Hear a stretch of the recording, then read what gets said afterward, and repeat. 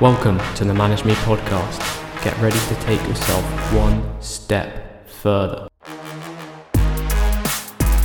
Welcome back everybody to another episode of the Manage Me podcast. Today we're going to be talking about agritech or agricultural technology and talking about the new revolution that is going to be hitting farming in the next few years and the investing opportunities that will come with this new revolution and the strong returns that can be made if you were to get in early and to choose the right industry to focus on. So, starting off, farming is currently very inefficient. If you think about it, you take a step back and you look at all those farms that you drive past. Half the time, they're not even growing something.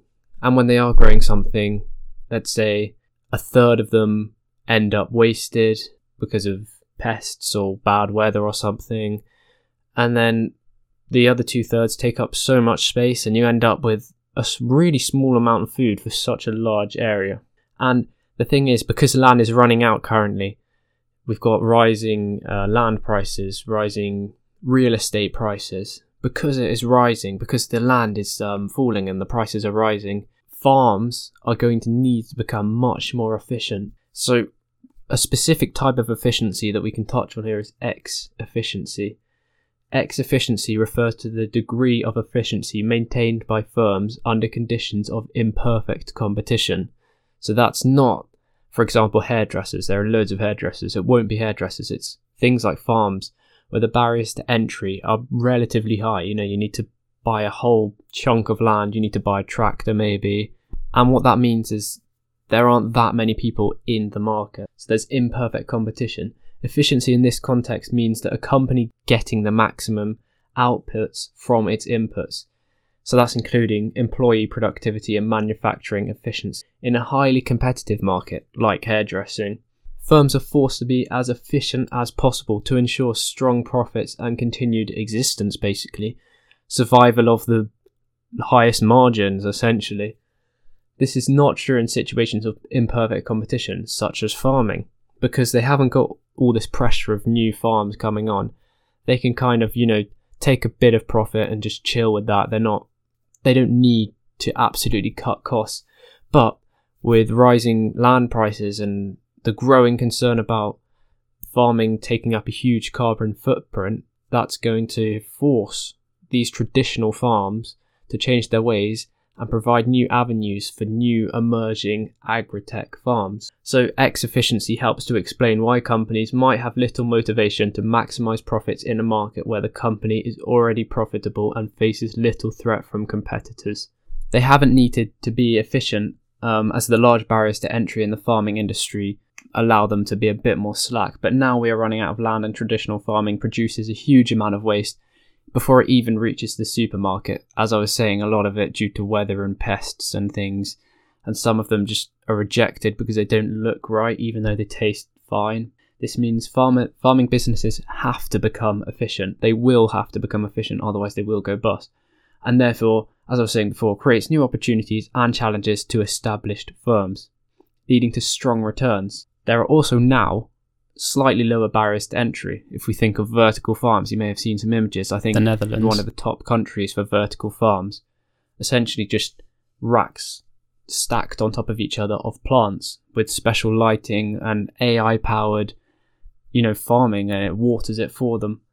So companies need to shift and adopt to these new technologies, creating a huge demand increase for agritech providers. Those are the providers that are providing the things such as the AI controlled watering. Unsustainability, stemming both from food being produced in ways that negatively impact an already delicate environment.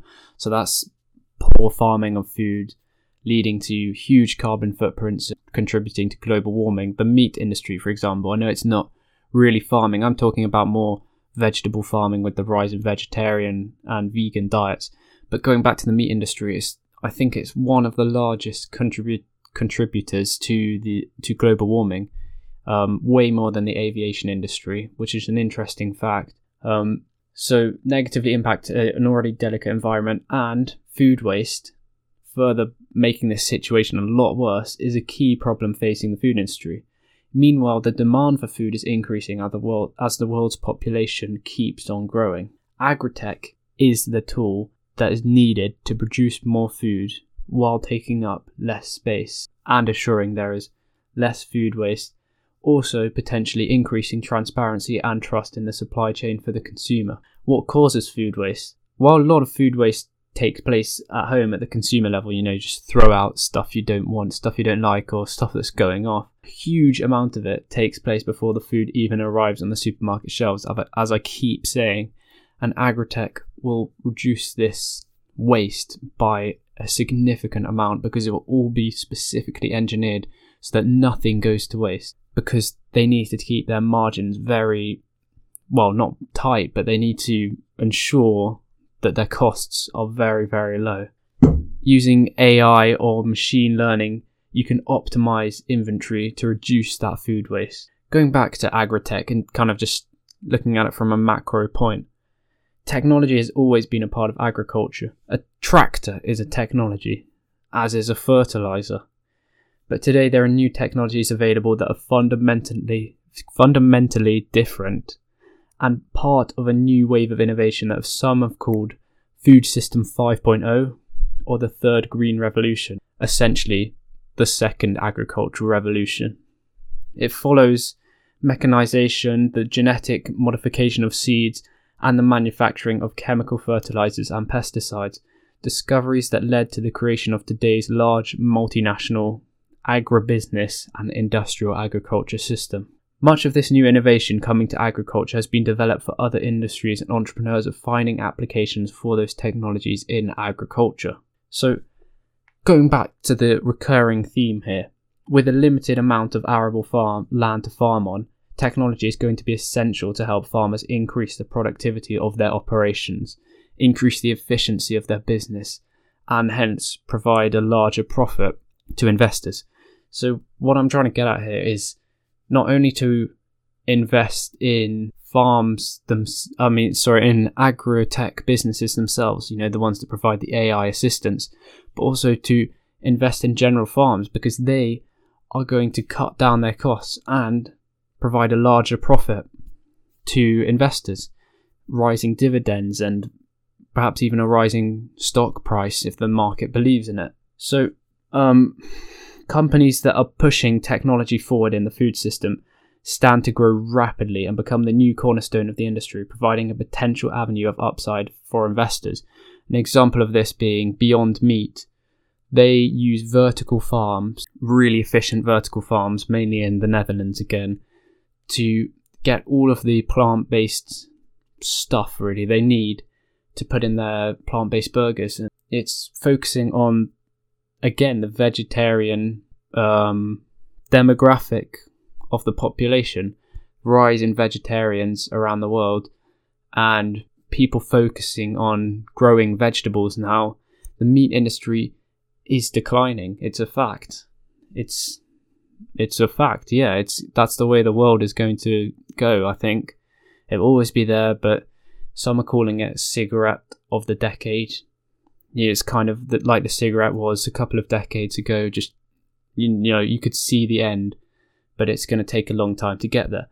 But anyways, if you were to invest in in the company or the companies that become tomorrow's food providers, that's providing food for the whole planet essentially. That's going to provide some incredibly strong returns, and it's unlikely to be overvalued in the next couple of years because people won't fully understand the need of agritech for a while to come yet, before shortages start occurring and before, for example, droughts and things start affecting crops. And for example, if a disease goes around and infects the crops, it's only when there'll be a challenge to traditional farming that people will shift to the agritech and focus heavily on that. Some of these technologies include, just going back to it, some of the agritech technologies include data capturing devices and sensors, data analysis software, platforms using artificial intelligence and machine learning, biotechnology, so that's like gene editing, robotics and automation, and novel farming systems such as indoor agriculture, so vertical farms. Agritech startups now stand to disrupt. This is very important. They now stand to disrupt the status quo And until people cotton onto that, it could be a relatively unnoticed industry for a while, which is good because investors can get in early before, the whole market finds out about it. And it's made the large agribusinesses wake up to the need to innovate this old industry. A few of these large traditional farming businesses, agricultural businesses, have now realized that they really need to switch and pivot, essentially.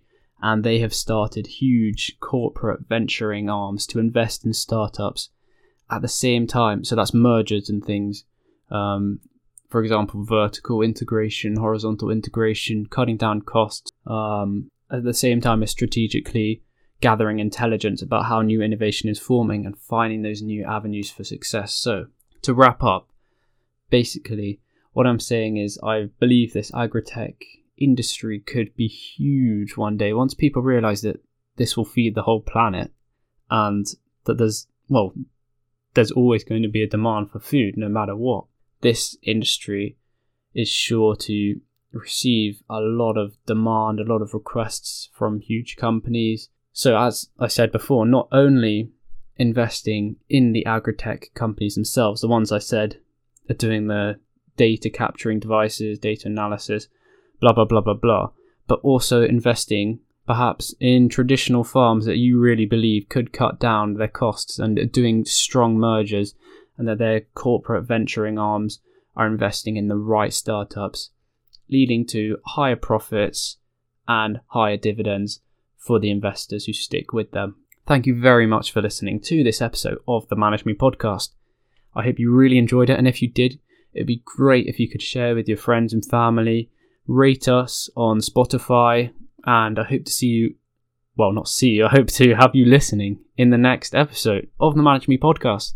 As always, I've been your host, Will Nutbrown, and stay fresh, change your mesh.